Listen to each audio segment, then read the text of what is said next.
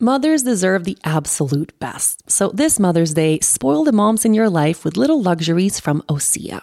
Osea's skin and body care is the perfect way to remind all the moms, mother figures, caregivers, grandmothers, and mother-in-laws in your life to make time for themselves. If you have been looking for the perfect gift, I recommend Osea's Undaria Algae Body Oil. I've been using it for years, and it seems like every single time I apply it, I get compliments on my skin. This body oil is rich, but it's never greasy, and it's clinically proven to instantly improve skin elasticity.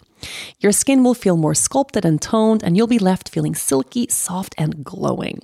Another favorite of mine is the Undaria Collagen Body Lotion.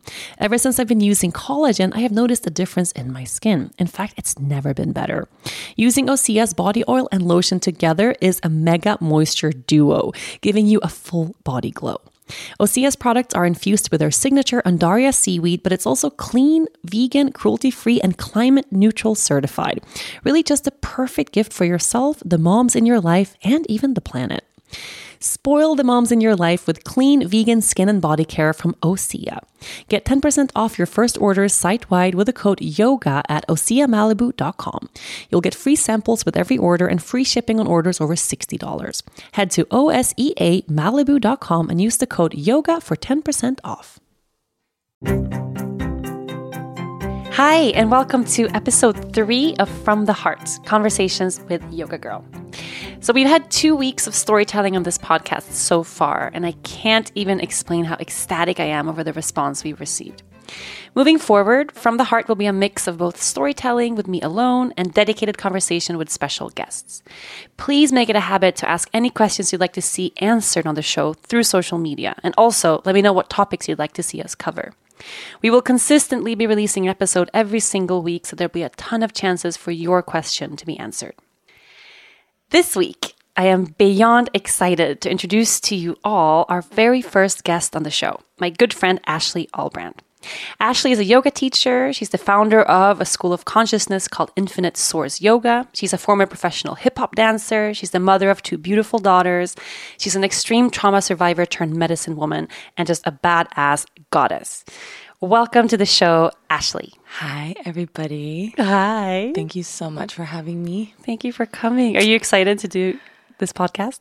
I am so excited to be sitting here with you right now and be in your empire because you're such a boss and you're so inspiring and you're the truth of this universe. The truth of the universe. You really are. I've worked in the industry a really long time and wanted to work for truth consciousness, and you came around in so many different forms over the years to really show me that this is the way. And I always have numerology and symbology for 108 all over the place in my life.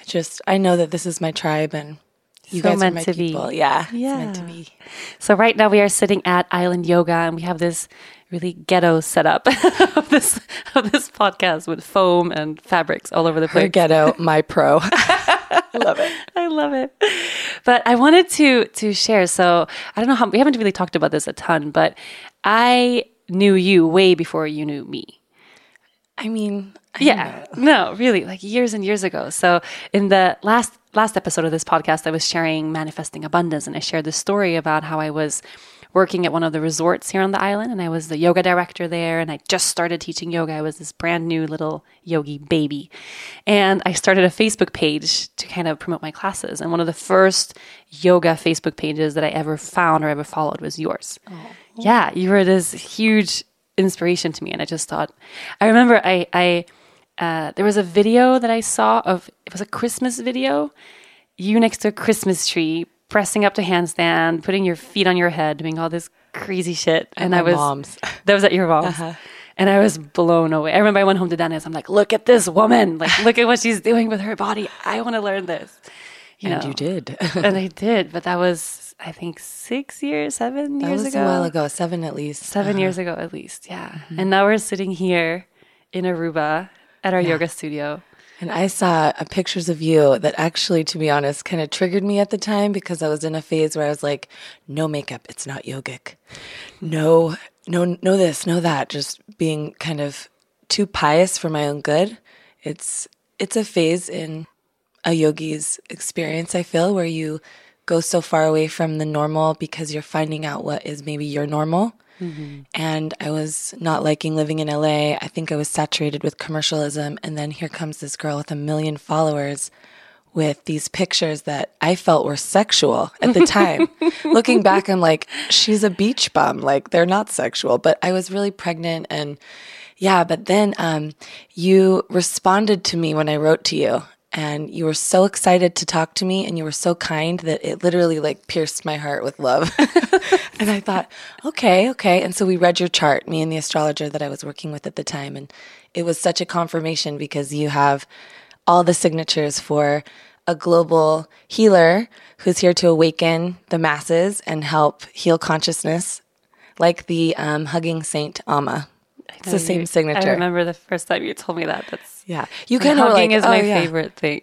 You were like, astrology. Yeah. Okay, cool. Yeah. And I was like, no, really, I swear.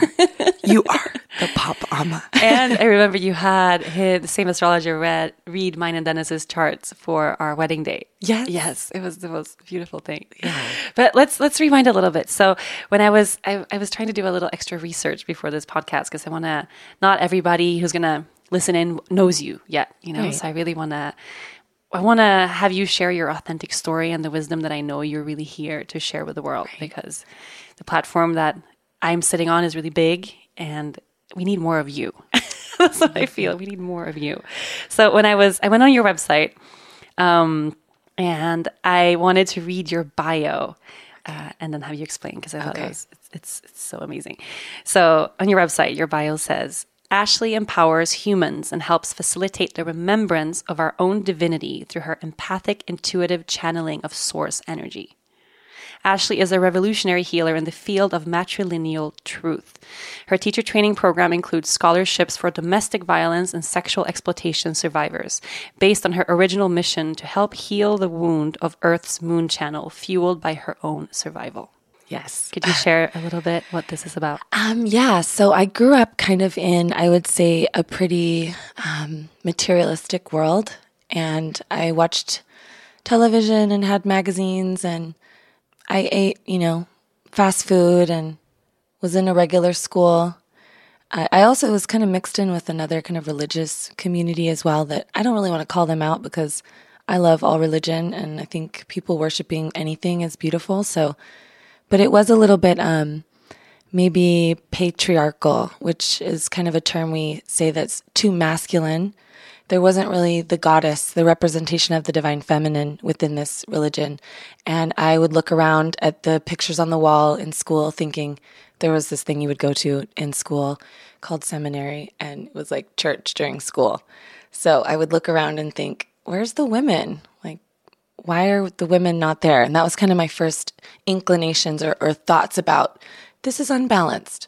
I started having problems with my body image and self-worth at a pretty young age. My parents were divorced when I was young, and I went back and forth between my parents. I felt kind of lonely. My friendships weren't that great because I could never make any. It's like in the summertime I would leave. People want to stay friends with people that are around, not people who leave to go to their dad's all summer. And I was alone when I was with my dad, so I got into mischief. My dad had porn things. I watched porn at a young age, and I think that really messed with my mind. And I watched music videos, and long story short, I wanted to become a model. I thought that was going to be the thing that would help me be free to, I think, escape the non-freedom in the religion. I wanted out of there, and I didn't really know how I was going to do it. But I wanted to be a model. And this led to a distortion of my lifestyle. I focused on becoming skinny. How old were you at the time? It started at around 8. That early? Yeah, I wanted to lose weight. I remember being in gymnastics and looking around and thinking, I'd like to lose weight. I'd like my feet to be different. I'd like my arms to be different, picking apart my body in a kind of dysmorphia type way. Or I remember I thought my nose was too big and my boobs were too small and my stomach was too big. I could pick apart my whole body. By 12, I was finding things like Dexatrim, which was a pill, over-the-counter pill that gives you energy to lose weight. And I mean, honestly, it's like a legal form of crack, in my opinion. The first time I took it, I de-wallpapered my bathroom. It was like so much energy, just insanity. I started working out with a personal trainer, and my mother was a model when she was young, so she was sympathetic with my woes to want to lose weight. She never told me, "You're crazy, let's take you to an eating disorder clinic." She thought, "Okay, yeah, I'll help you." And she bought me a personal trainer, and that messed me up even more. I was kind of working out 2 times a day and on these weird fad diets, like eat everything you want for 3 days and then, or eat this way for 3 days and then trick your system by eating everything you want one day. If anyone's ever heard of this kind of stuff. And then I really, really wanted out of there. And by 17, I was out of there. I left and went to LA. It was an interesting journey, but full of some fated, amazing things too. Like I became a runner for a really famous band. A runner's where you go get like drinks and snacks while they're. And I fell in love with the lead singer and moved to New York and actually ended up being with his best friend who's the lead singer of another band for 3 years. And that world was a little bit dark, and I toured around with them. I was still modeling. I did book some cool things, and I did book some amazing dance gigs, but it was really bad when I was about 19 in New York City, wanting to lose weight desperately. This kind of imaginary 15 pounds that I'd wanted to lose for a decade. That weren't really there. Yeah. I mean, maybe it was, but probably not. Like, I don't really know. Looking back, there's some photos I look back and think, damn, my body was good. I wish I would have been happy. But isn't that always the case? Exactly. Yeah. So I was frustrated, and my best friend at the time, who's actually still my really, really close, good girlfriend, said, you should just try Coke. Like, you'll lose all the weight you want in like a couple of weeks. Cocaine. Mm-hmm. And I had never done anything like this. I had drank a little bit, but I was kind of just so focused on losing weight and wanting to make money as a model that, and I got straight A's in school, by the way. I was not doing well in school. I was just, that was easy for me. I could just do that. But I had this ability to really focus in intensely on this weight thing. And anyways, fast forward to New York, I did the cocaine. I was bottle service waitressing to make money, which is a very bizarre world where you work with celebrities and you give them these fancy bottles of alcohol for money in the clubs. And that's how I got it the first time. And I didn't tell anyone, of course. I didn't even really know what it was. I was very sheltered. I had no idea. I'd never seen movies with it or... But so you got into drugs not as a way to party or for fun, but no, absolutely not. I told Jessica, weight. Never tell anyone. Here I am telling the world. I was like so embarrassed. Never tell anyone. This is a bad girl thing. I'm a good girl. I'm a straight A student. I'm a model. Right? So I would do it in the bathroom before going to the gym. Before going to the gym. I would work out on cocaine. How crazy. This is the most insane thing I've ever Yes, no, it was insane. And it worked. I lost weight. The agencies congratulated me. I would, but then it got bad. I got addicted. And I started not being able to even make auditions, and falling down the stairs. Or my personality, I guess, is just really extreme. Like once I find something that I'm doing or focusing on, it goes really intensely. So how long did this last? I got an idea that I should, I was running out of money. I was running, the drug wants you to keep taking it, of course, because you build a pathway in your brain that deals with the toxin. And then when you take it away, that's what screams out for its toxin. So it kind of takes your soul too, I feel. Oh, I'm not done with this story. This is a dark one. Are you ready? Yeah. So I got the idea to traffic the drug by going to the Caribbean with this really rich man who offered me just to go to the Caribbean with him. There was no sexual. I found out later, of course, he was going to date me for 20 years and then marry me. That was his plan. But I thought it was just I'm a fancy girl on his arm, renting a model basically is what it was. But I went to San Martin, an island in the French West Indies, and literally went not to too far away from here. No, not too far. That's why it's a funny Lee line to be on. A Lee line is an energetic chord in the earth that corresponds to different times in your life and different power points in your astrology. So I trafficked the drug, went to the ghetto, got the drug, trafficked it, sold it in New York. Crazy. Got super addicted because I had this huge stash. And this took my soul. It literally took my soul out of my body. I was functioning on this planet, but I wasn't in my body. And I didn't know how I was going to make money and how I was going to survive. And God forbid, how I was going to keep skinny. That was the most important thing. Ultimate goal was to keep that weight off, even though I was literally dying. lying to my boyfriend, who I loved dearly. I could live these two lives, this lie at this time. It was very bizarre. I had a fancy apartment. How was I going to pay for this? And this is where the wound of many lifetimes came in. And this is the part that took me many years to heal from because of the shame involved. But does anyone know there's a sexy Craigslist? You can there's an underground sexy Craigslist. And I posted an ad and took a lot of cocaine and started really selling my body. Like I was kind of a high-class hooker, is what I would call it. And how old were you here? I was 19. 19. Yeah, and I got into some sticky situations. It was pretty dark. It was very intense. It felt very past life. It's oddly not much different from what I do now. I'd say it's very different. It's different, but it felt very magical in some ways. Like I was a dancer. I would massage them. I do these things now. I'm a dancer. I do body work. It wasn't too far away, but it was because it was on drugs, and then it involved that other part that I didn't, Mm-hmm. Yeah, and so that was very wounding for me. And for many years, I had that shame that I dealt with. Were you aware of that at the time? Was there a moment where you could kind of step out of it? No, I would do cocaine for 8 days straight, fall over dead for 2, get up, call my dealer. It was dark. I wasn't social. I was all alone the entire time. My parents did not know what I was doing or where I was. God forbid they ever listen to this because it would just hurt my mother. And I can't really tell people my story. My friends, it makes people uncomfortable, my story. But it's real. It is. It really happened to me. And this is the reality, not, Or I created it more, but I feel that it was the obsessions of being thin that pushed me to that level. And then, cocaine will mess up anyone. And the amounts that I was doing, my ability to do it so intensely. I mean, you see the way I practice yoga. It's not... I do both, very, very subtle yoga, but I can really do some shapes. I can make some shapes, and I'm powerful. You're an all-in type of person. I'm all in. Yeah. So I was all into that. It was very scary. It was very weird. It got to the point where I did not want to do that anymore, and I got a dog. Universe led me to my French bulldog puppy, and it felt like a baby. And so I only had one other battle with it over a weekend, maybe when my baby dog was a few months old. That was the last time ever because she actually got sick, and I just vowed to never do anything that would make it so I wouldn't be able to protect her again. And that was the ending for me. But it was about almost a year. A conscious awakening you feel together with her? It was love. It was true love. She came to save me, and I definitely downloaded that she was an alien from another planet who literally came to save me. And it was me caring about her. Mm-hmm. I couldn't care about myself enough. But she helped me realize, I need to love myself so that I'm there for her.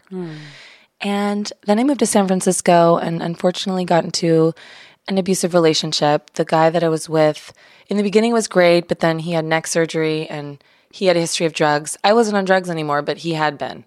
So I kind of attracted what I had been. And his Vicodin and Norco addiction led to abuse. And I had a really hardcore situation there where we were fighting, and it does take 2 to tango. And I think back, and I would like to share with anyone, if you're in any situations that are where you're fighting, either go into child's pose or run.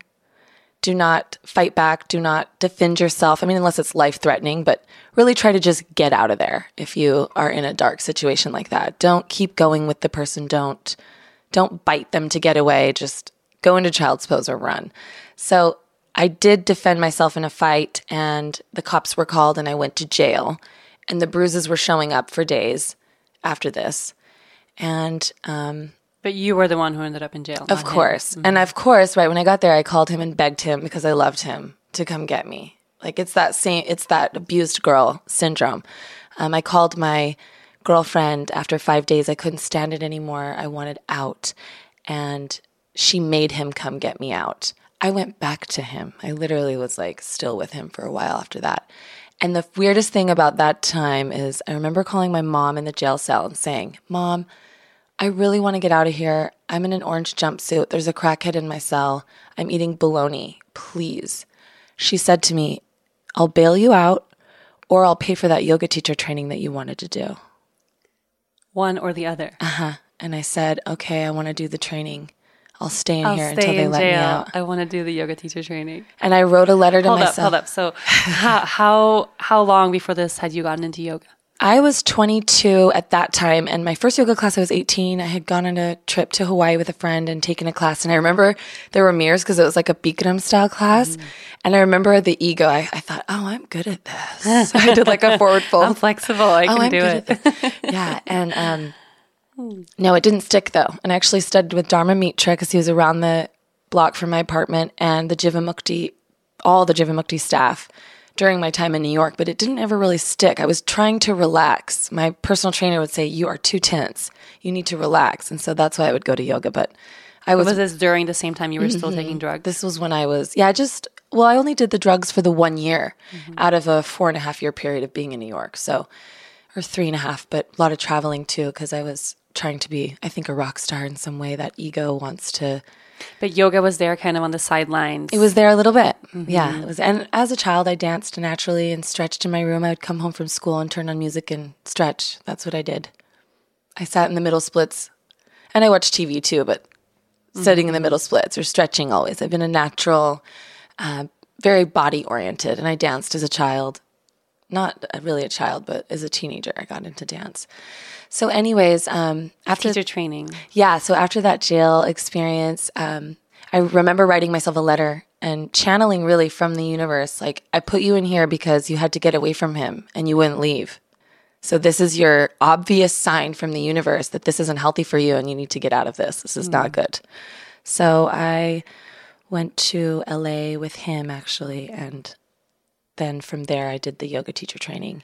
But what a trip. I smoked my last I'll bail cigarette. you out of jail or pay for your yoga teacher training. Yeah. That's it's giving me goosebumps right now. That was hardcore. That was a hardcore moment. But I do look back and I think my mom was probably doing the right thing. I don't know. I mean, if she hadn't, what if she bailed you out and then no teacher training? Yeah, but I mean, maybe she could have bailed me out and I could have gone to the teacher training. I don't know. I wish that it would have been her bailing me out and not him. Right. But it's all good. I wish a lot of things, and we have to let go and move on.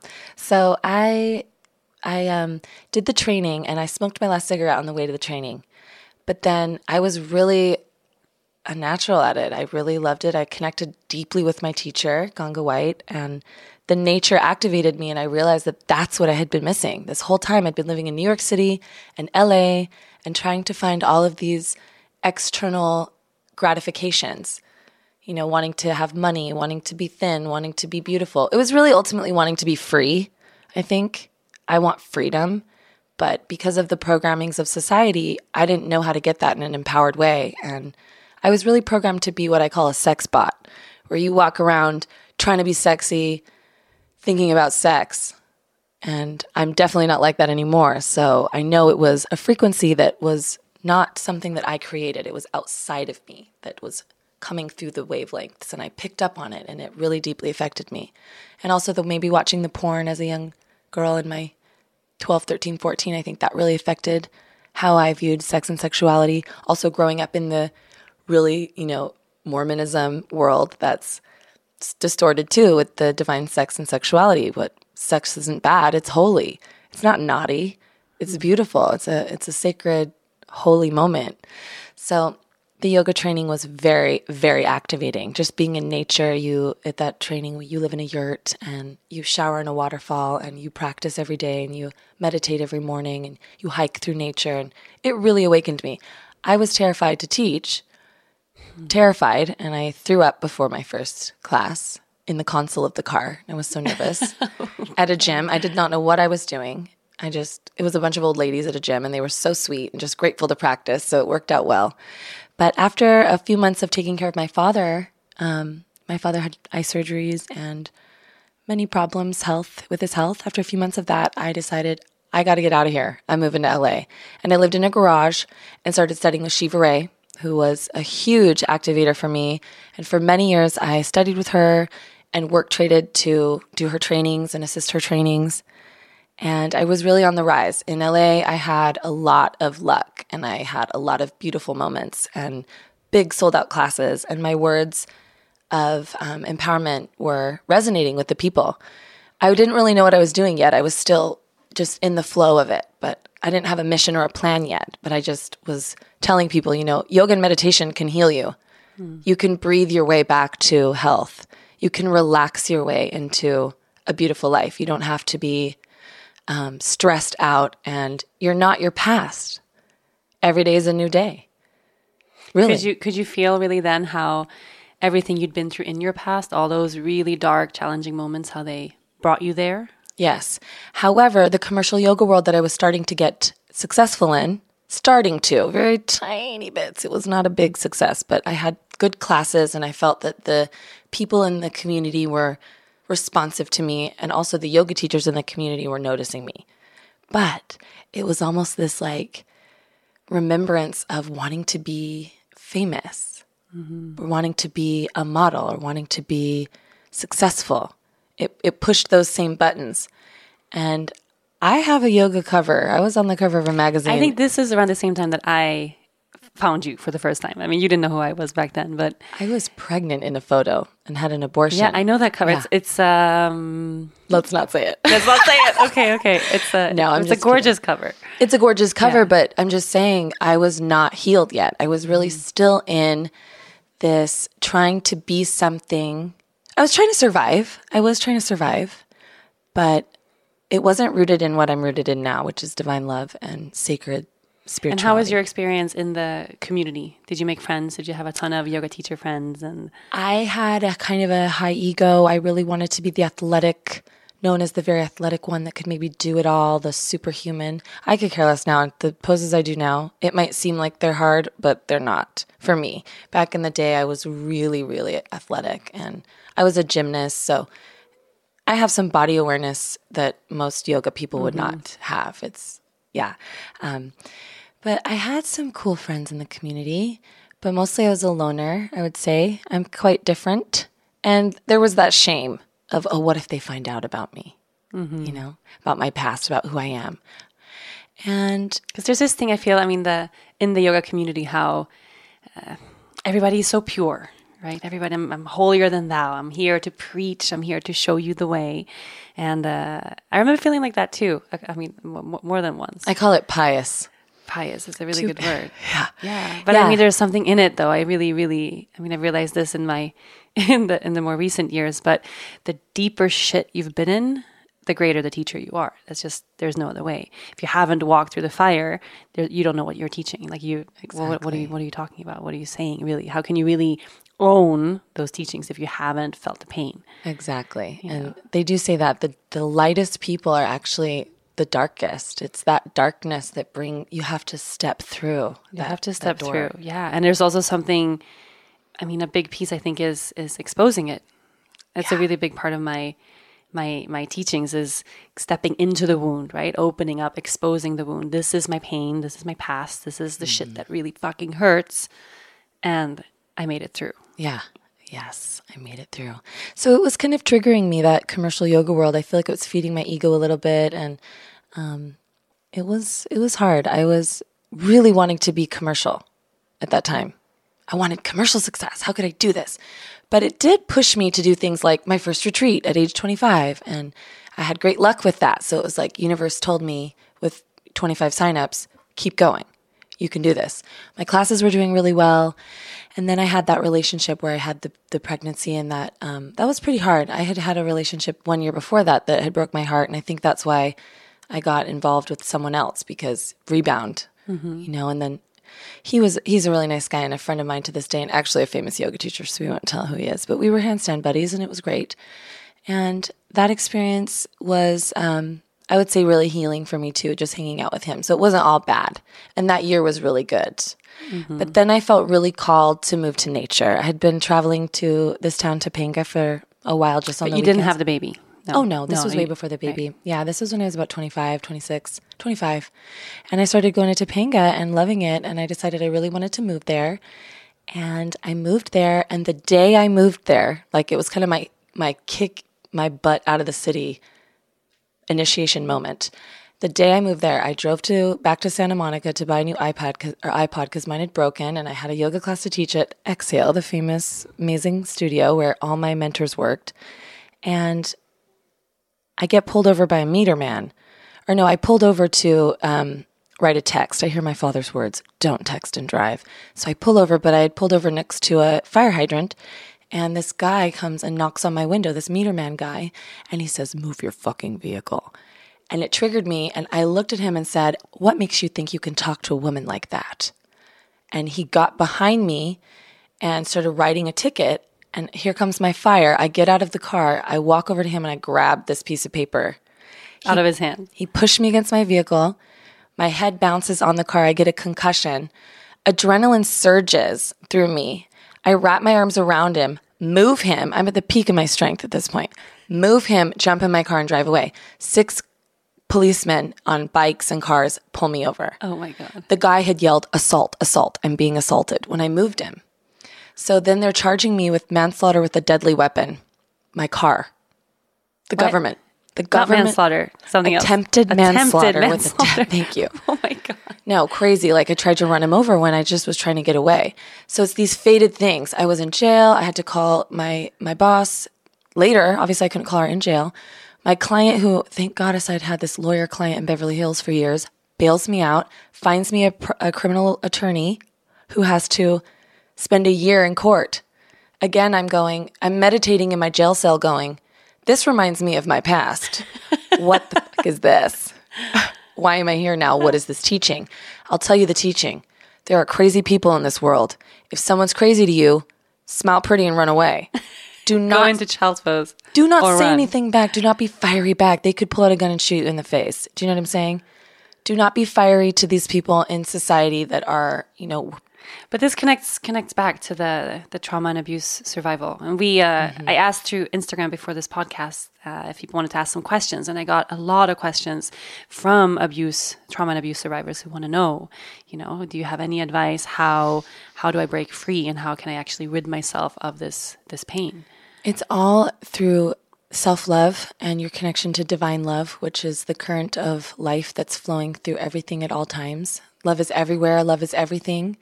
And we can talk about, when we ask the question about why should we bring children into the world if there's so much darkness in the world, it's because there's infinitely everything always. There's infinite darkness. It's always going to be there.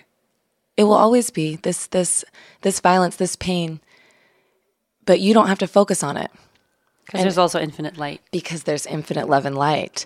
And like our teacher Terence McKenna speaks, anywhere you want to put your dipstick. This is an infinite universe. What you focus on is where the energy flows. Now, I find it good to not only focus on love and light, because then you're leaving people in the dust who need help. It's about equality for all. So it's a balance. How can I help? And how can I also relax and live my life? Because we're infinite beings that reincarnate. We're always going to choose to come back. We actually want to be here in these bodies. I didn't realize this until many, many years later. I didn't believe that I wanted to be here. I thought, why would anyone want to be on this planet? This is the most fucked up place ever, and bad things happen to good people, and it's really hard. And do you feel like things are worse right now? In the world? No, with the not political me. situation, everything that's happening. I got really upset years ago about how messed up it is, and I realized the women's consciousness is taken from this societal frequency that's being pumped through the brain, through the airwaves, through the television waves. It's really designed to make us feel unworthy so that we'll buy product to fix ourselves. That's why I grow my armpit hair, because Spirit told me, people think their hair is gross. This is the distortion. I'm not saying don't shave your armpit hair, but maybe be cool with it if you have it. Right. Maybe let it grow and be like, oh yeah, it's pretty. It's just like the hair on my head. And then shave it if you want to, But I feel like specifically now, in the US also, and what's going on politically and in the whole world with so much pain, I get this question a lot. Like, how can you choose to not focus on this? How can you continue on? And I had the same feeling. I don't feel like it's worse right now. There's always horrible, fucked up shit happening in the world. There's always war. There's always something. It's a little more in our face. I think through social media. And they use it to control us. They focus on the hardcore things that are happening, and I think they even create a lot of the hardcore things that are happening to keep us living in fear, because fear is controllable. Love is not. Love spreads around everything. Fear contracts and keeps people controlled. And separated. Yeah. Keeps the really wealthy people really wealthy and the poor people really poor. And, There's injustices going on all over the world. How can we help? We help, but we can't help if we're bummed. Exactly. We can't help if we're hopeless, if we're... Not at all. And look at things that happen every day in a miracle. Look at your baby. Look at my babies. Look at these beautiful children being birthed that want to have a happy life. We have to give them good vibes. They want to live too and live their soul's destinies. I mean, that, if anything, that was another question we received. How can we justify having more babies and bringing these beautiful beings of light into the world if the world is this dark? I think that's a reason to continue doing that. I mean, we're birthing this new generation now that is, I feel at least, more full of more light, that has it a little bit easier, to channel this and to develop their consciousness. I was talking to my mom about this yesterday, how she comes from a really troubled past. My grandma came from a troubled past. I had a really shit time when I was little. And all of a sudden here, together, we've manifested this reality where my baby is not, going to be messed up. Like as it is right now, I have all the support I need. I have the wisdom I need. I have, I really feel like this is the most perfect way, the perfect place for her to be born, because everything is good. I'm not going through some trauma. There's no, panic in my life the way there was when I was little, or when my mom was little, when my grandma was little. There was this trauma happening, when we were born, and now there's not. And all of this kind of, I have the feeling like it had to unfold that way for us to learn the lessons so that Lea Luna could be born into this peaceful place. Yes. And I bet she's going to grow up and be this badass woman. You know what I mean? She already is. Yeah, she already is, but hopefully won't need to go through that trauma to learn the lessons, right? And I think that's bringing about a whole new type of person. I was talking to Joey today, and I just said, what's your struggle? What's your mountain you're climbing? Joey is our 108 producer, so guys. I don't have any. He said, my life's been amazing. My kids, or my childhood was beautiful, and I love my life, and I really don't feel. And I thought, I think there are some people out there that really do have that journey, and that's beautiful. Yeah. Not everything is bad in the world. There are bad things in the world, but let's watch television programs that don't perpetuate fear. Right. Get this violence out of your consciousness and look at nature. Nature's not changing. That tree doesn't change when we have a hardcore experience come into our life. So breathe the peaceful energy of the tree and be the tree and stand strong in the wind. I feel we can do that with any situation in this world. Let yourself feel, because feeling is healing. But we don't need to be so upset that there's hard things happening. We just have to be a little bit more creative with how we are going to heal the world. Right. And we have to, if we get too absorbed with the darkness, then we stop acting, right? We stop taking action. We stop bringing about more of the light that we need. So I think being aware of the darkness is a huge piece. We can't ignore it or pretend it's all butterflies and rainbows when it's not, but we need to stay with the good things. And like you and I, our work is to really bring light into those dark places. For me, I'm here to help women and men, but I work really well with women, so men too. But I feel if you've been through a lot of dark things, I want to help you. I want to support you. I want to show you that you can heal. You can change your body on a cellular level. I've had 2 knee surgeries. My knee is amazing. I have an amazing knee.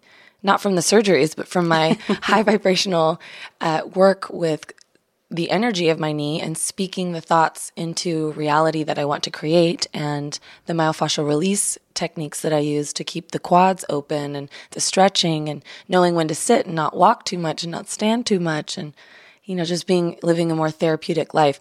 I feel everything I've been through is to help me learn what true self-care is, and to take these self-care initiatives every day into a ritualistic lifestyle, to turn my life into a giant yoga prayer. A puja in the morning, noon, and night. You are listening to From the Heart, Conversations with Yoga Girl. There's always an excuse for not eating healthy. Sometimes we're just too tired to cook, or we don't have enough time, or we're too busy to plan and shop. Well, your body wants to be cared for and feel good. It doesn't understand excuses. That's why Sunbasket helped get rid of them. Sunbasket makes it easy to cook delicious, seasonal, nutritious meals in your own kitchen. Get dinner on the table in 30 minutes. It's healthy cooking made easy. You get organic, non-GMO ingredients from the best farms sent directly to your door. You can choose from gluten-free, vegetarian, breakfast, and family options created by an award-winning chef and approved by nutritionists. Each Sunbasket meal comes with pre-measured fresh ingredients and easy-to-follow instructions. And it's delicious. What's more encouraging than that? Eating right starts now with Sunbasket. Go to sunbasket.com/yoga today and get your first 3 meals free. That's sunbasket.com/yoga to get 3 healthy, easy to prepare meals free. Sunbasket.com/yoga. Sometimes in life, skepticism can serve you well. It can save you money, keep you from wasting a day at a timeshare presentation, and help you avoid spreading gossip. To be honest, when I'm faced with a new scenario, I usually tend to be a skeptic until something proves me wrong. And if you're like me, you can probably spot a too good to be true health hack from a mile away and read labels like it's your job. That's where Ritual comes in. They know that every good skeptic deserves a multivitamin that exceeds your standards. Their clinically backed Essential for Women 18 Plus multivitamin has high quality, traceable key ingredients in clean, bioavailable forms. Take 2 delayed release capsules per day that optimize your body's absorption, and you'll get 9 key nutrients. Ritual's Essential for Women is USP verified, so you know you can trust what you're putting in your body. Only about 1% of supplement brands on the market have the USP verified mark, which shows the product contains the ingredients actually listed on the label. On top of that, Ritual multivitamins are vegan, non-GMO project verified, gluten and major allergen free, certified B Corp, and made traceable. I take my vitamins every morning with breakfast. It's part of my daily ritual, and I feel so good doing it. No more shady business. Ritual's Essential for Women 18 Plus is a multivitamin you can actually trust. Get 25% off your first month at ritual.com/yogagirl. Start Ritual or add Essential for Women 18 Plus to your subscription today. That's ritual.com/yogagirl for 25% off. If you follow Ashley on Instagram, she's OG Yogini on Instagram. I think this is what is so intriguing to your followers. Because really, when it comes to this practice, I mean, yoga, meditation, the myofascial work that you do, you live and breathe it. You know, it's not like you get up, you do your 90 minutes of yoga in the morning, and then you're done, and then next day comes, you practice again. But out of, at least, I think most teachers that I know, you're the one who really lives this practice in everything you do. Nature. You're always doing yoga. I mean, yeah, and nature's been healing for me. And I would like to add that, you know, the plant medicines have been an extreme healer for me, and all the plants and all the herbs that I've been introduced to since the age of 22. I had an experience with a plant we all know really well, the ganja. Ganja is a Sanskrit word. It means clever or intelligence, and other people call it cannabis. It's a plant that's becoming more available, I feel, but it's also ma in ancient China. In ancient Chinese medicine, it's literally called ma. So I know it's for the mother, for women's issues. It really helps women, and I think it's really, really good for us to talk about it, because at 22, I had it for the first time, and I looked in the mirror, and I kid you not, my brain fused, and I saw my reflection, my true reflection. My whole life, I saw something different than I saw in that moment, and I thought, oh, I'm normal. I didn't think, oh, you're beautiful or oh, you're thin. I thought, I'm normal. I'm a normal person. I'm not like this obese, ugly. I'm just normal. It really, really opened my eyes. And then later, with the knee surgeries, it really helped me slow down. It helps my mind soften. And then I've been activated with the ayahuasca one time, and that was healing for me. I've doubled over with love for my children, and Spirit taught me about magic, the elements being our tools, earth, air, fire, and water, really being our tools of divinity, that every moment is divine, and we are literally angels walking around, all of us. I mean, isn't it mind-blowing that you just dropped a baby from another dimension? That's kind of mind-blowing, yeah. It's mind-blowing, and if every woman was aware that they're, I mean, I think some spiritual and religious women are, but we need to reconnect to our spirituality, which is right here, right now, on the earth, with what we've got. The sunshine, the sand, the flowers, the snow, the rain, the elements. You know, someone asked me if you could describe, you know, your birthing experience with one word. What would it be? Is it positive? Is it negative? What is it? I said, I can't label it like that. The one thing that kind of comes back to my mind is it felt outer worldly. You know what I mean? It felt absolutely divine. You know, it didn't feel like a human thing. It didn't feel like it literally blew my mind wide open. And I was I'm the type of person, I like to do research with everything I do, like really like mind research. I read a lot, I study a lot, I'll Google, I just really ask people for advice. I'm really into that, preparing for whatever I'm doing. And I'm kind of a control freak in that way. And I mean, there's no way you can prepare for anything like that. You can't prepare to give birth. Like, it's not possible. In my mind, I thought, I'm so ready. I'm going to do it this and this and this and that way. I had no clue because it's not a thing of the mind, right? It's not even a human thing. Like, it's literally a divine experience, and you can't prep for that. And that's actually a macrocosm of what's really going on. Every moment's divine. Every moment, every exchange, it's magic. The fact that my heart is pumping blood right now while we speak, and I'm breathing without trying, it's all incredible. It's mind-blowing that we get to be here, and we get to have these bodies, and we choose it, and we created it. And we've done it for lifetimes. So it's not here. And that's a big, realizing that we choose this. There's something really conscious about us being here in these bodies in this moment, whether or not we, look at these bodies and we fucking love them or we fucking hate them or our circumstance, if it's bad or good or whatever we're thinking in the moment. But we're here for a reason, right? Yes. And the confirmation that you're here for a reason changes everything. Well, it's that you're here. Yeah. If you're a person on this planet with a soul and a body, which if you're a person on this planet, you have a soul in your body, you're here for a reason. You have a spiritual reason for being here, a dharma we call it in yoga.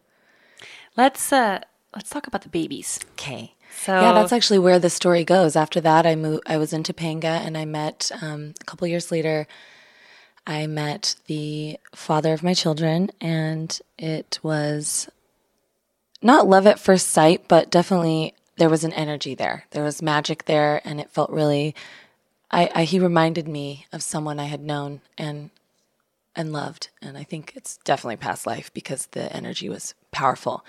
We actually broke up, and then I was pregnant. And so he broke up with me, and then I was pregnant. So he decided to stay with me, which is not the fairy tale that anybody wants. And he said yes to my proposal, basically, of let's be a family. I love you. Let's be a family. I definitely didn't do everything right in that relationship, but it definitely wasn't right from the beginning. And how was that pregnancy? That pregnancy was good. I was really in my yoga. I was in nature. I was powerful in a lot of ways at that time. My first thought when I got pregnant was, you should do this alone.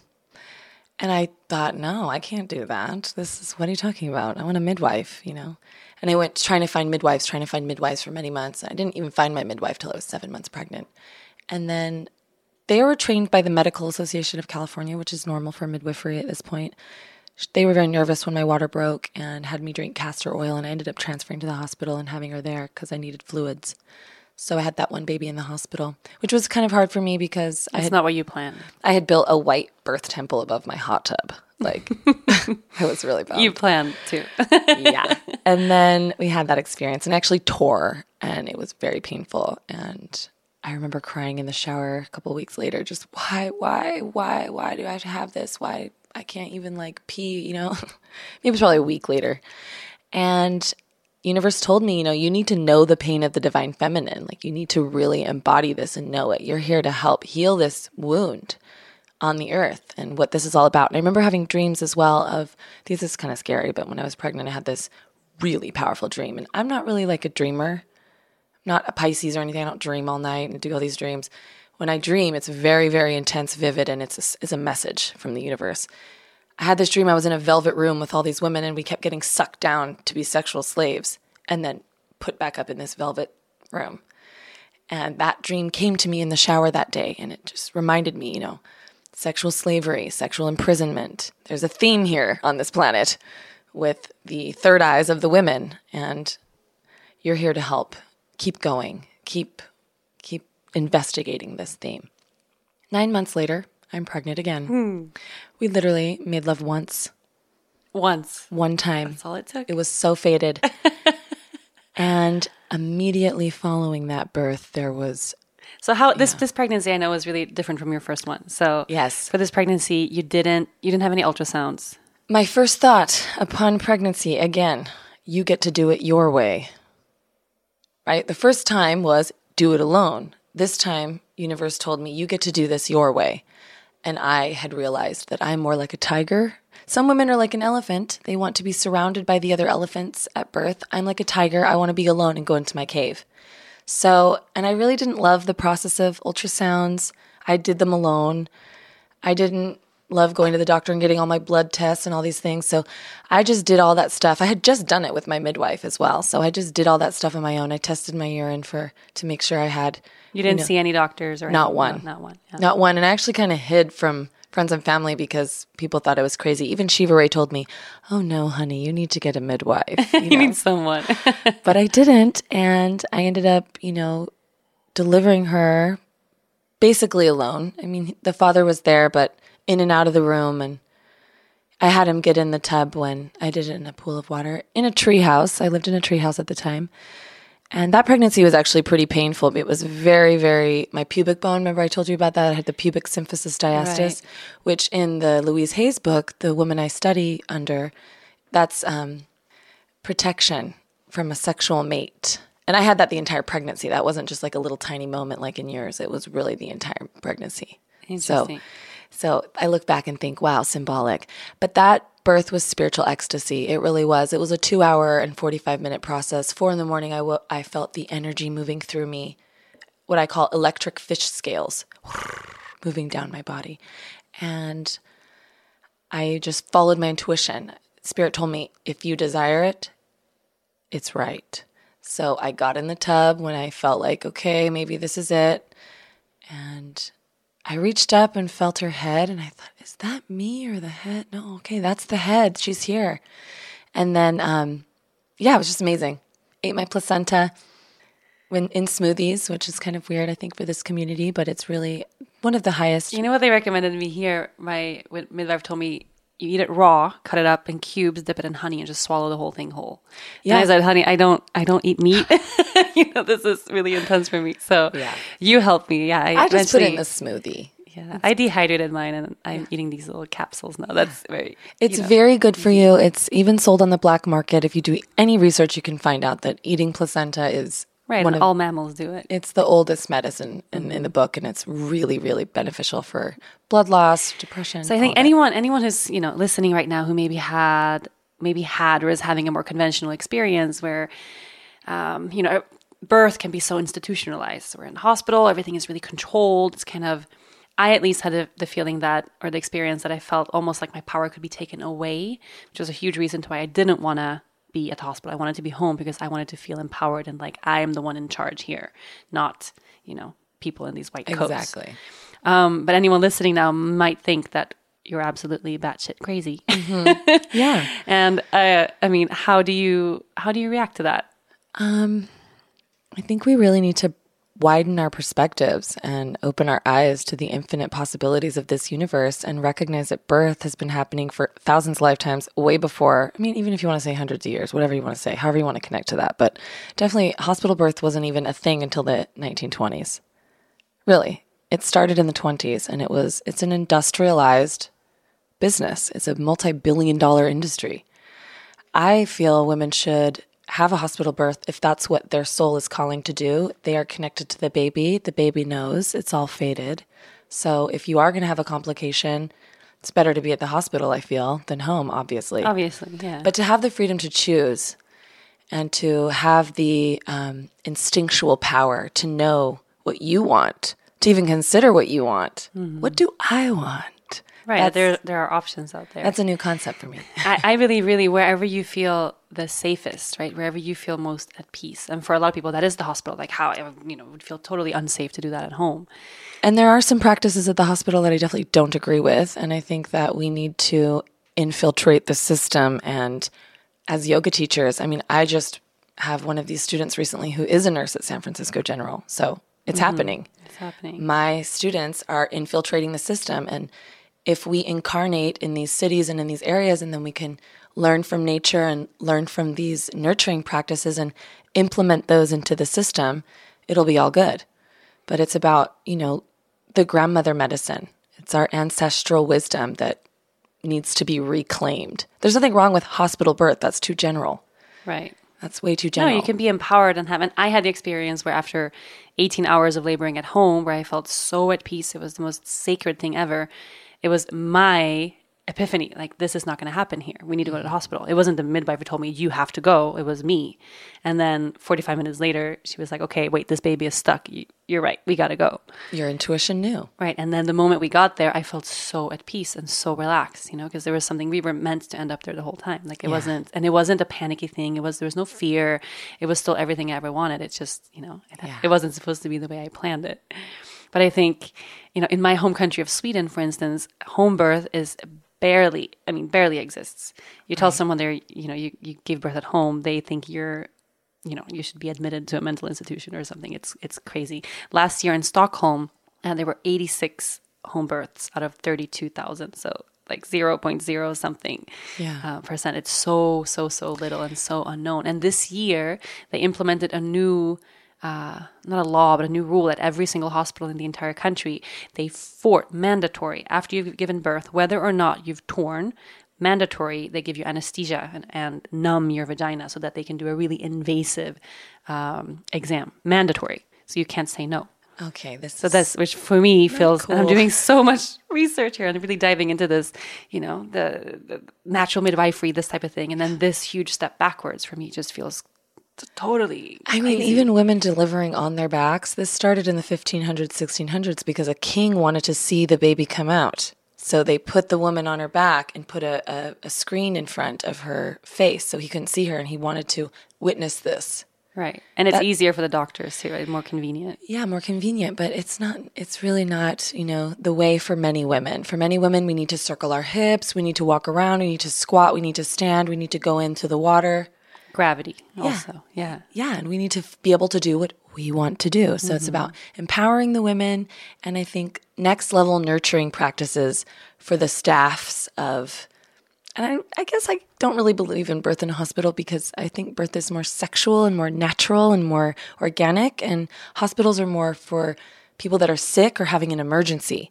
So I think a birthing center is the beautiful happy medium. Happy medium, yeah. For the masses. And I want to make a point to share, because whenever I go into this conversation, I feel like it's such a sensitive thing, how we give birth, how our children are brought into the world. And no matter how it's happened, what's important is that you feel empowered, right? That you feel at peace. Yes. So it's not about saying this is right or this is wrong, or you're less than because XYZ, whatever birth. If it feels good for you and you feel empowered, then that was the right thing. Like, yes, that's what we it's believe all about. every birth is sacred. Right. Everyone. C-section, in the woods, unassisted, at home, whatever. A baby's coming sacred. through the dimensions. Okay, so when it comes to raising your kids, I really want to talk about that. Yeah, the idea of natural parenting. So after your first daughter's name is Satya, and then you had Bhavani, which was your super unassisted birth in the woods in your treehouse. Yes, the miracle birth of ecstasy, the divine ecstasy birth that I call it. Yeah, she was 10 and a half pounds as well, I might add. Oh my God. It was no joke doing that alone, but it was very, very empowering. And I really felt like, okay, we need to inspire the women of Earth to take back birth, take back their power, be in their power, and trust themselves, whether that's to go to the hospital or to have it at home or to have it with a midwife, but that we have the options and that we're all unique and that it's magic. We are truly magic, and you're not a deflated person afterwards. Your stomach does not need to go back to normal. You have a very, very empowered stomach chakra now. It's spiritually awake, and we're magic. All people are, but really the divine feminine it's almost godly because we're creating the human Not almost. race. It is. I mean, it really, it's hard to be like, I'm God. You don't want to say but that. we all are. It's really, I realized that on a whole other level. I mean, really, like birthing babies, it's a godlike thing. And I do feel that no matter how it happens. I mean, it's just, it is. No matter how it happens, it's sacred. Yeah, and to Absolutely. really trust that you can have a beautiful birth. And if there's things that happen in that birth that are not so beautiful, to recognize that it is fated. This has happened in a past life. That's something that we really teach at Infinite Source Yoga in my school, that it's not here we meet, it's here we meet again. And the more you can really understand that and live from that principle, you will blast off into ascension in your own life. Definitely. To wake up to the reality that this is not your first life or your last. So we have forever to get it right. We have forever to get it right. Yeah. That's comforting. We do. We don't need to rush the process because we have forever. But then you stayed in Topanga. I stayed in Topanga for many years. I wanted out, but I was there. And then I eventually really wanted out. And I had convinced my partner at the time to move into a bus. I sold my car, got rid of almost everything I owned, and moved into a 40-foot refurbished city bus that I found for $5,000. I remember this bus. I still have this bus. It's in Northern California, and I love it. And I have a dream to tour, in the bus because I like to take my home with me. As I you remember I was staying at this hotel. Where was it? Beverly Hills or somewhere super swanky. I can't remember. And Ashley pulls up in the hippie bus to this was our hotel. First and we got almost stuck. Do you remember that? Yes. And do you remember sitting across from me in the table going up that hill and we're having this major conversation? That's one of the And nothing in the bus was attached yet. So everything was flying all over the place. It was so amazing. It was so fun. And then also in San Francisco, I had my teacher, John Benedict, come and work on you. I remember. And we drove by in the bus and he got off the bus and went into your hotel. It was so amazing. That was really funny. Yeah, the bus was a great journey, but unfortunately, my partner and I were not able to co-create together. It just didn't. It's a deep journey of why, but eventually it led to our separation, and I've had to pretty much raise them by myself. And how old are they now? Satya's 5, and Bhavani just turned 4 last week. So they're 18 months apart, and raising them in alignment with source energy, with divine love, with the earth is my number one focus. I do have a couple of little habits that are more normal. Like I do let them watch movies they have a hard drive with like 20 movies on it and they can choose a movie. I try not to do that every day, but that is one of the ways that I've been able to run my teacher training is letting them watch a movie. But other than that, I'm feeling like they're doing pretty good.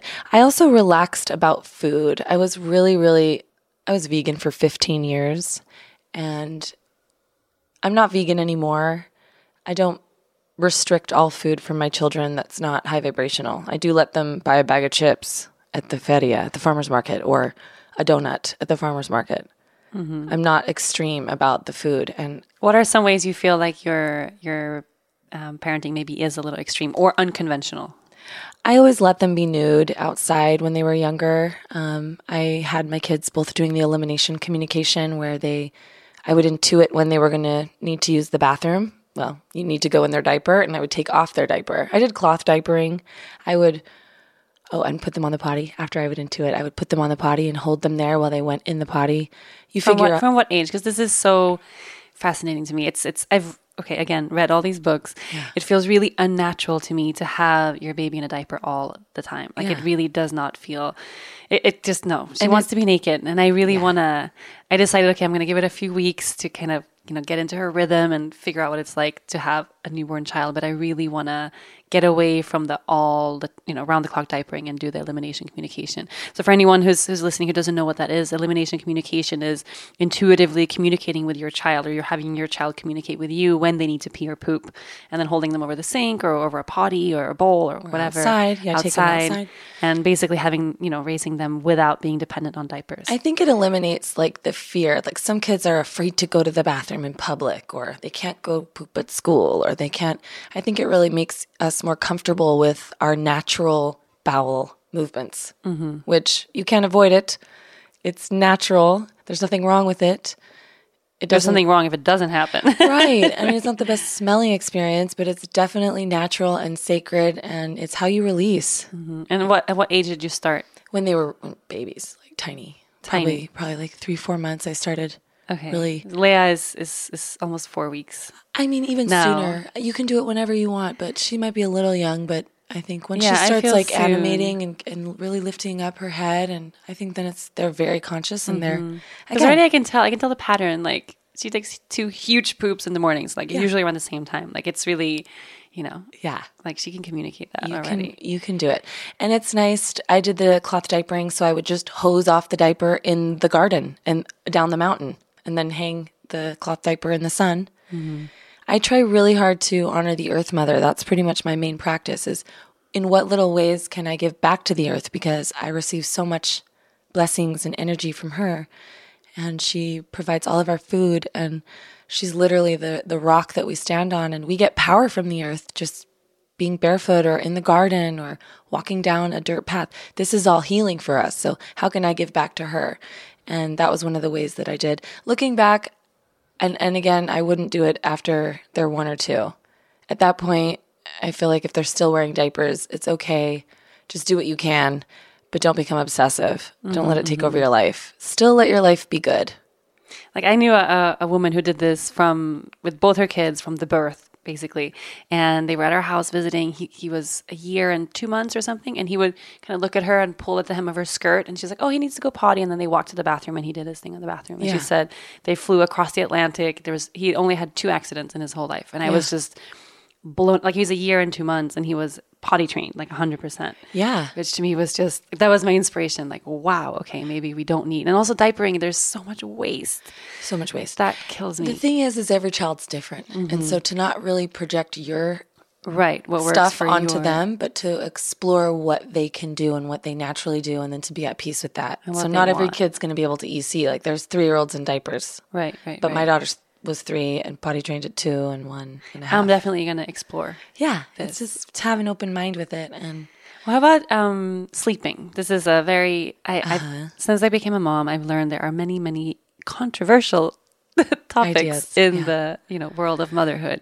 Everything is so sensitive and people are really concerned or nervous or worried. And I see this every time I share anything on Instagram. There's 100,000 opinions and thoughts, and this is wrong and this is right and this is good and this is bad. And the real truth is there is no wrong or right. There is no black or white. Exactly. It's both and more. Mm-hmm. And for some families, co-sleeping works and it's amazing. And I know that for me, that was the way. It felt like the family bed. I was kind of missing the partner that loved me and wanted to be in that bed with me, but we did that. And once my kids got older, there was a natural desire for me to want them to have their own beds. And when that happened, universe provided. Mm-hmm. A year later, I spent a year in the bus with them, wishing we all had space to spread out and we had a home with beds. So when it finally came true, that felt really natural to me. But I would let them come sleep with me if they wanted to. And every once in a while, they'll creep in the early morning or something. But yeah, it was a beautiful experience sleeping with my kids for so many years. It feels like the most natural thing to me too. Like we have it's called a co-sleeper. So it's like a half moon bed that you attach to the side of the bed. That feels too far away.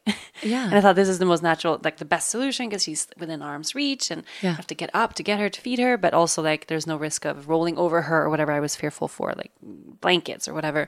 It feels too far away. Like she wants to sleep on top of me. I think if you stay pretty clean as far as like the alcohol or anything like that, you're not going to roll over on your baby. Right. It doesn't feel like, how is that going to happen? You'd have to be pretty not alert or a very heavy sleeper, and then that would be an individual case. But for me, if something happens in the night and I hear it, I'll wake up.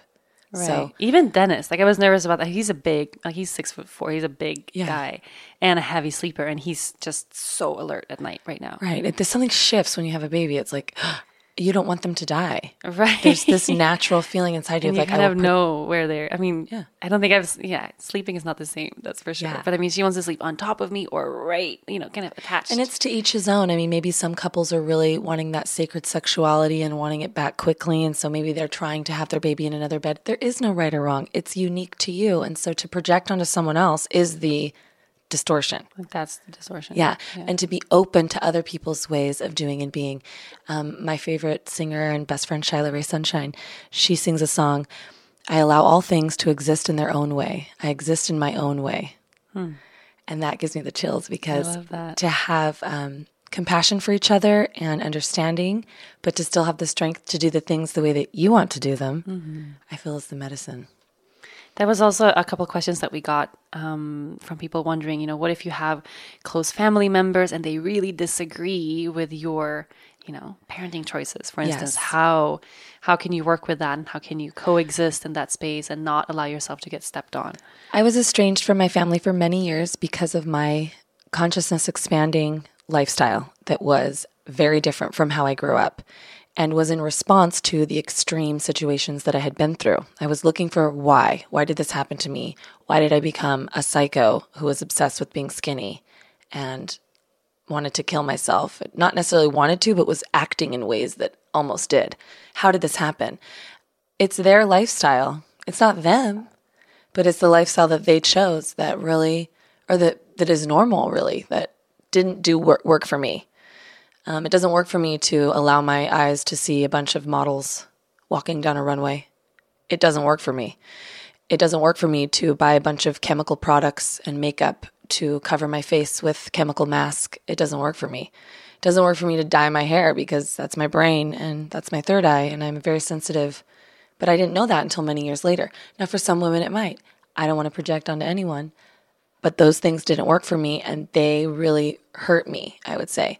So I did change my lifestyle drastically, including what I ate. I went through that big portal with the veganism and then realized that that's actually a programming too. It didn't work for me. I am needing to be much more connected to the natural cycles of life and nature. And where in nature, when we die, our bodies become the grass, the animals eat the grass, and once a year, twice a year, the animal shows itself. In Native American teachings, the animal shows itself to be killed for the tribe, and the animal ascends into the next life. It's challenging, but if you ever are out in nature and you realize she can be brutal, she is not just a sweetheart. Have you ever been knocked over by a wave and really pummeled to the ground? There's intensities in nature similar to that. And veganism kept me very, very sensitive. So I don't do the food thing as much with the children. I definitely try to eat raw as often as I can, but that's mostly because I don't like to cook. And I really like the way it makes me feel. Maybe it's vain, but I like the way it makes me feel. I like the way it makes my body look and feel. So that's kind of why I do it. But yeah, the food I think is a huge topic for people right now. What do I eat and how do I be healthy? Intuitive eating is the best for you. And steer clear of packages as much as possible. And raise your kids with as many superfoods as you can. I make like superfoods popsicles. You can get Philosophy Mama has a beautiful protein that has reishi mushroom and tons of different things. Camu camu, these high vitamin C's, harder things to get that you can put into a popsicle and your kids will love it with fresh fruit. Mm-hmm. Little ways like that you can add consciousness to your life. It doesn't have to be this super dramatic thing that you do. I prefer nature because I'm an empath, and when I'm in nature, I channel. So I live in a house that's very open air. I live in the jungle. The jungle comes into the house, and that's the way I like it. But I would never project that onto anyone else. I would say follow your bliss, what works for you as far as living. And you're living now, you're in Costa Rica. Yeah. You are 15 minutes from where I lived in Costa Rica. I spent 3 years there. Yeah, so close. See these Lee lines. These are energetic lines in the earth that are powerful. And I just feel our souls have been connected for a long time. And I've had those confirmations that we're here to do this work together of helping the divine feminine reclaim her wild, her power. But it's not about being, I really don't think it's about being a badass motherfucker. I think it's about being a kind, loving, and I feel like it's being in control of your mind because my mind has been my hardest. You can be kind and still be a badass. Yeah, but I mean, it's not about this ego badass that I feel there is this yoga thing. Empowered badass. I mean, you have that. Yeah, and when I mean empowered, it's like I'm in control of myself and I take responsibility for myself and I know that I create my reality with my thoughts. So how can I think high vibrationally? What sentences are running through my mind that I can omit that no longer serve me and replace with what I want to be having? How can I think about what I want to be having, what I'm manifesting and calling in, as opposed to what's not working, what doesn't feel good, what's shifting from fear to trust. Yeah, and really using, for some people it's different because their mind is not as active. I definitely have a very active mind, so I have to train the thoughts. Yeah. And understanding that, sickness is energy. And when you get sick, you're having a healing. And most doctors will laugh if I tell them that, but it's coming out of you and it's energy. And to feel it is to heal it. And so to trust the process. If you have a sickness in your life right now, to trust the process, it's a communication. You need to tune into what it's trying to tell you. And you can heal your life by finding out inside of you what is needing to be nurtured, what is needing to be loved next level. What wound inside of you needs to be loved and nurtured. And through that portal, you can heal anything. I really believe it. Everything is psychosomatic. Everything is psychosomatic. And we store everything in the physical body, hence the myofascial release. I was having so many neck injuries, and when I was really into yoga, and I thought, is it this handstanding? Is it all this handstanding that's giving me this? I would have that too. In my most active, you've treated me once or twice. In my most active days, when I was, working on my press to handstand and everything was a chaturanga, I had so much pain. Yeah. And it does add tension if you don't know how to therapeutically unwind after you build that strength. And we also have the repetitive movements of the body that create calcifications on the fascia. You can look up what fascia is on anatomytrains.com if you don't know. You can open a body and strip the fascia from the cadaver and hang it on a coat rack. I mean, it's a real thing that's noticed in science. I do a more intuitive style of body work with it. So you have to come on my training to learn how to do it. It's not something you can just start doing, I don't feel. You need an activator.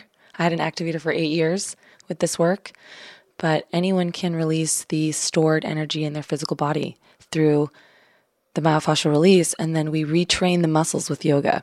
So you break open the fascia, bust it up, the blood starts to flow, and then you can now stretch the muscle again and get blood to these muscles that have been atrophying because they're missing the energy.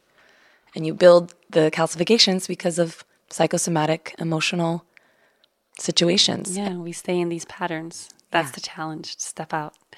So in this moment, what's next for Ashley Albrand?